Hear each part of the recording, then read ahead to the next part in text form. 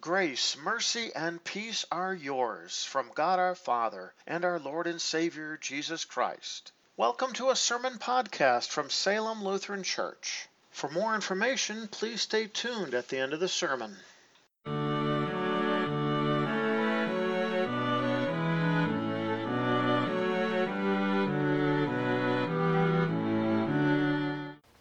Our first lesson for this Pentecost Sunday and this special 50th church anniversary, we read from Deuteronomy chapter 7, beginning at verse 6. For you are a people that is holy to the Lord your God, because the Lord your God has chosen you to belong to him as a people that is his treasured possession, chosen from all the peoples that are on the face of the earth.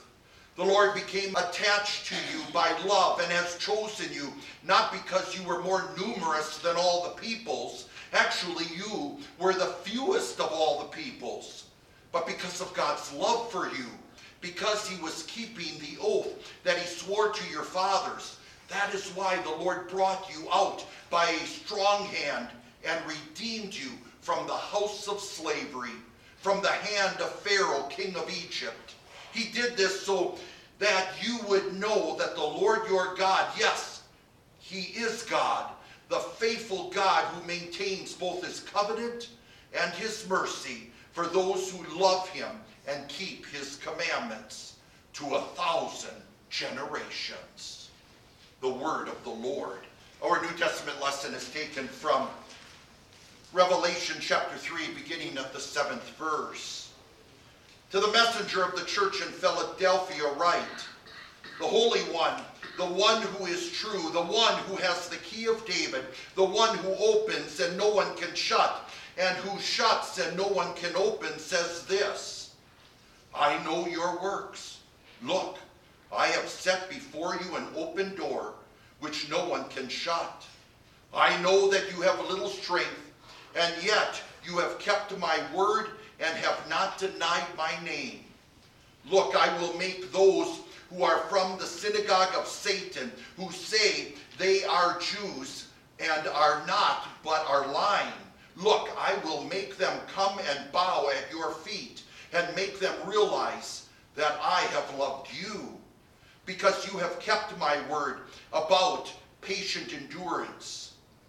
I will also keep you from the hour of testing, which is about to come over the whole inhabited world, to test those who dwell on the earth.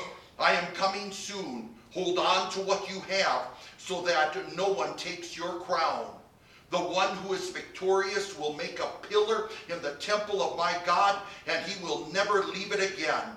I will also write on him the name of my God, and the name of the city of my God, the new Jerusalem, which is coming down out of heaven from my God, and my new name. Whoever has an ear, let him hear what the Spirit says to the churches. The word of the Lord. Our gospel lesson is taken from John chapter 17, beginning at verse 1. This is a portion of Jesus' high priestly prayer.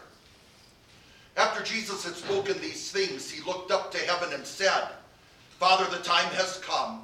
Glorify your Son, so that your Son may glorify you. But now I am coming to you, and I am saying these things in the world, so that they may be filled with my joy. I have given them your word. The world hated them, because they are not of the world, just as I am not of the world. I am not asking that you take them out of the world, but that you protect them from the evil one. They are not of the world, just as I am not of the world. Sanctify them by the truth. Your word is truth. As you sent me into the world, I also sent them into the world.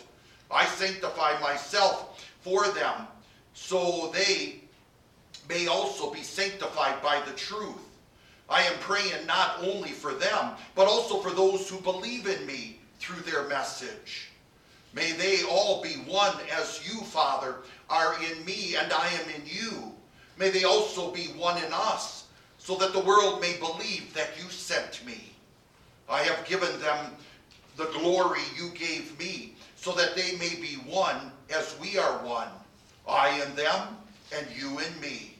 May they become completely one, so that the world may know that you sent me and loved them, even as you loved me.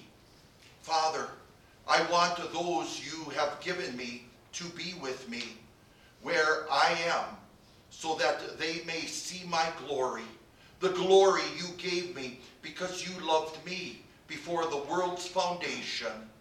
Righteous Father, the world did not know you, but I knew you, and these men knew that you sent me. I made your name known to them and will continue to make it known, so that the love you have for me may be in them, and that I may be in them. The Gospel of the Lord. This is the day the Lord has made. Let us rejoice and be glad in it. Amen. For our sermon text this morning on this, the occasion of your 50th anniversary, we turn to Psalm 89, the first 2 verses. I will sing of the Lord's great love forever. With my mouth I will make your faithfulness known through all generations. I will declare that your love stands firm forever, that you have established your faithfulness in heaven itself. So far our text. Dear friends, who gathered together on this wonderful day. Anniversaries are wonderful times. For example, if you think of a wedding anniversary, you take that day and you reminisce. You pull out the photo album or the DVD and you watch your wedding service all over again. You talk about things that have happened from that day until the day of your anniversary. Same thing with a church anniversary. Today we pause and we think about our beginning. We also think about the faithful people who have served throughout the years, whether in the public ministry or as a faithful lay person. But anniversaries are also times when maybe a couple will sit down and say, this is how far we've come. Now what do we hope to see? Maybe there's a dream destination that we want to travel to. Maybe this is what we're thinking about when we retire.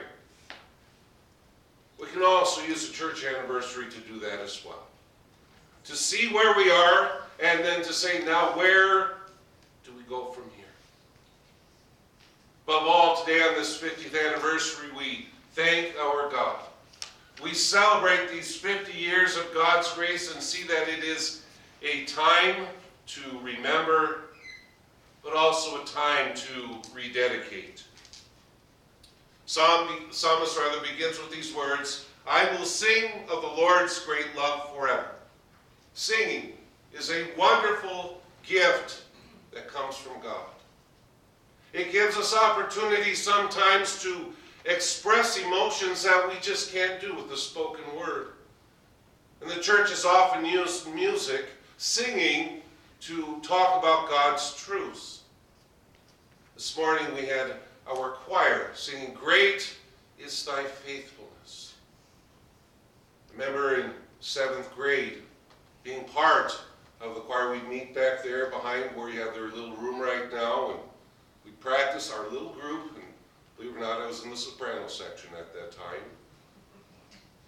But we got together and we sang, and it was a great opportunity to learn how to sing together as a choir, but also how to sing together to praise our God. The psalmist says he's going to sing of the Lord's great love forever. The idea of great love in the Hebrew has the idea of faithfulness. That God's love continues on and on and on. It contains a lot of the same ideas of our word grace. And it is because of that grace that we sing. Because if it were not for God's grace, the only thing that would come out of our mouths would be groans. Groans of misery. Groans of misery because by nature, when we come into this world, we are separated from our God. And if that were not enough, we see evidences of that sin every day in our lives. Every single time that you and I have complained, we've grumbled because we're discontent with what God has given to us. Or every time we said something about someone else that damaged their reputation, even if it was true. There's no reason that singing should come out of our mouths. Instead, it should be groans, not only for this lifetime, but also for all eternity. And yet we can and we do sing of the great Lord's great love. Because it was in that great love, that faithful love, that grace that Jesus Christ left his throne in glory to live among his creatures. To do for us what we could not do for ourselves, to be perfect in his Father's sight. And then to pay the debt that you and I, indeed the whole world owed, he willingly went to the cross. There he suffered the punishment that you and I deserved. And as he rose again on Easter morning, again our voices lift in rejoicing. Because we know that our Savior's plan of redemption has been completed and that eternal life is ours. And we sing today, we think today Pentecost, as we think of the gift of the Holy Spirit, who has entered into your hearts, given you the gifts that Jesus has won for you, and enables you to go forward. And so each and every day we sing of the Lord's great love forever, and that's just practice. That's just practice for the time when we will sing of the Lord's great love for all eternity. We also gather today on this special day to lift our voices in praise to our God for all the blessings that he has given to Salem Lutheran Church. First of all, we think of Salem's beginnings. Those were turbulent times. And yet out of it came this congregation, rightly named Salem, which means peace. Another blessing that we have is this wonderful worship facility that we are in this morning. I can remember coming out to visit and going to church at that church over on Fontenarrow, and sitting in that church and the beautiful glass window behind the altar. I was driving past that yesterday again. I said, point out to my wife, that was the church. And then we went to the gymnasium at Helen Keller School. And that was odd for me to go to church there, because I went to school there Monday through Friday, and then to turn around on Sunday and have that be where church was, that was a little odd. But then we had opportunity to purchase this facility. Salem was wandering no more. She had a permanent place where her members could gather together to sing the Lord's great love.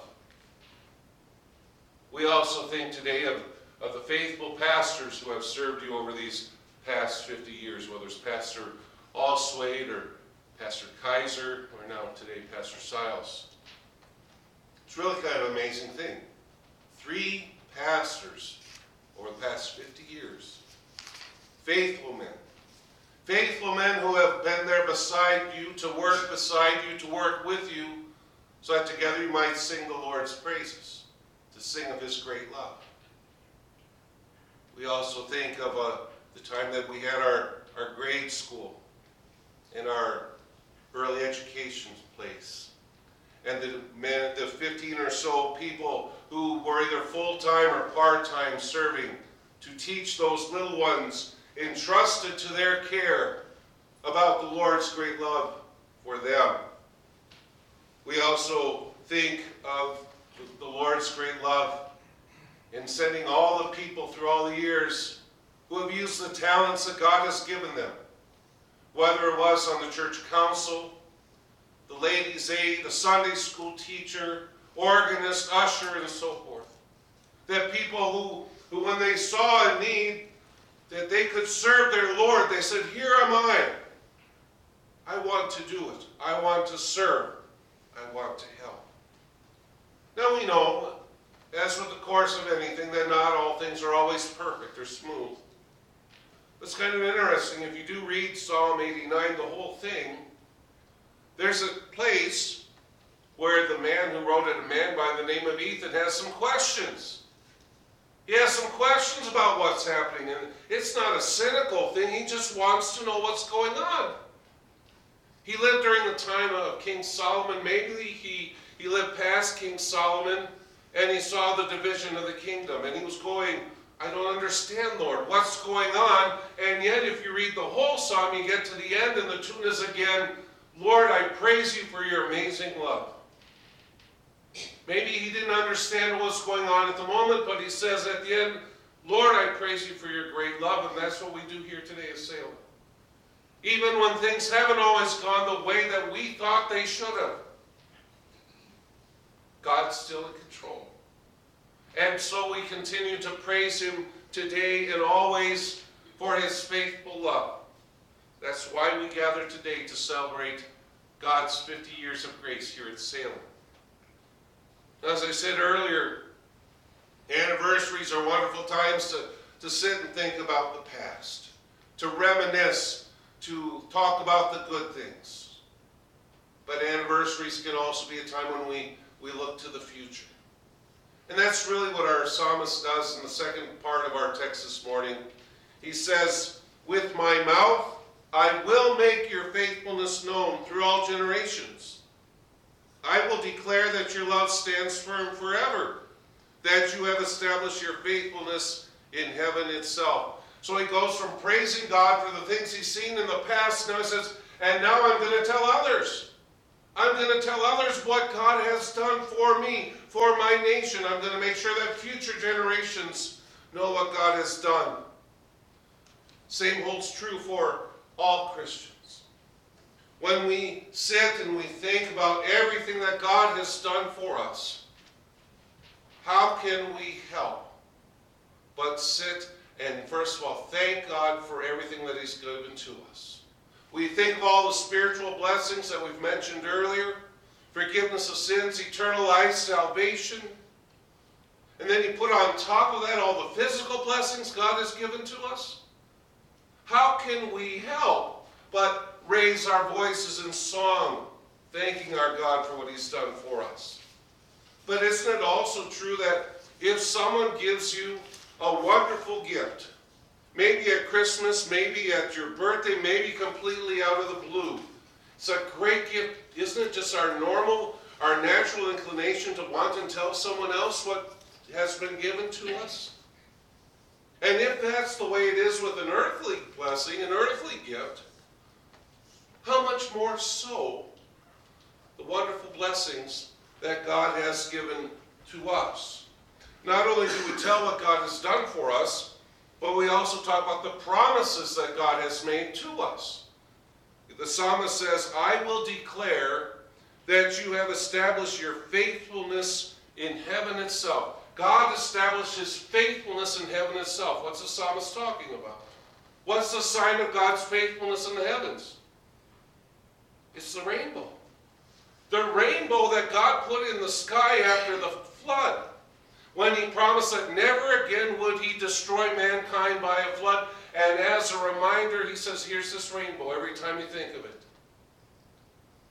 Every time you see that rainbow, you think of my promises.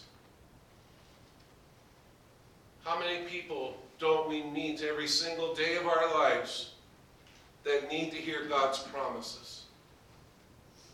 Maybe they are feeling as though they are overwhelmed by life. You can tell them about God's promise. God's promise that he loves people.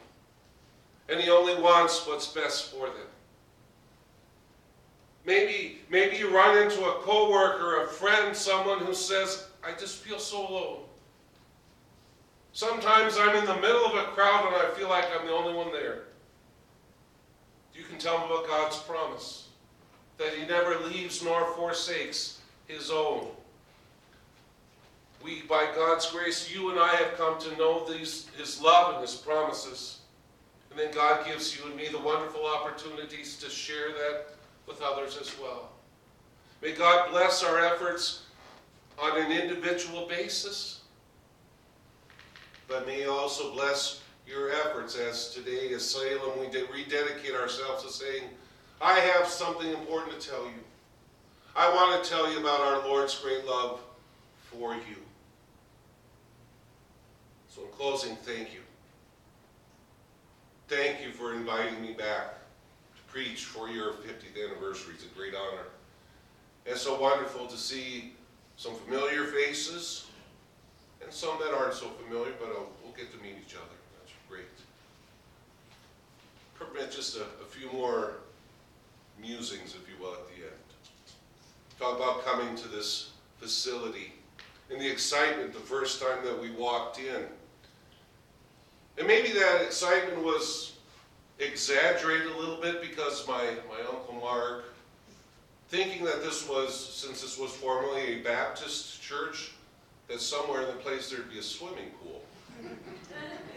Now that sounds like a church. Instead, if you remember, it was an old horse trough downstairs that it was all paneled in, not quite the swimming pool. But there's one other memory too, that on the summers when I would come home from Northwestern College as I was training to be a pastor, Pastor Kaiser would let me help with the midweek liturgies, training to be a pastor. And of course, you know how it is. No members show up until at least 5 minutes or at most 5 minutes before church, right? That's kind of when you show up. So we'd be here early and we'd be sitting out on those front steps just waiting for the people. But it gave us a chance to talk and help me to be where I am today. Anniversaries are wonderful things. They give us an opportunity to look back, an opportunity then also to look forward. So today, I join you in thanking our God for these 50 years of grace that He has shown to you. It's definitely a day to rejoice. But dear brothers and sisters in Christ, may it also be a day in which we rededicate ourselves to our mission, to sing of the Lord's great love for all generations. And finally, to God alone be the glory. Amen. And now the peace of God that passes all understanding shall keep your hearts and your minds in true faith unto life everlasting. Amen.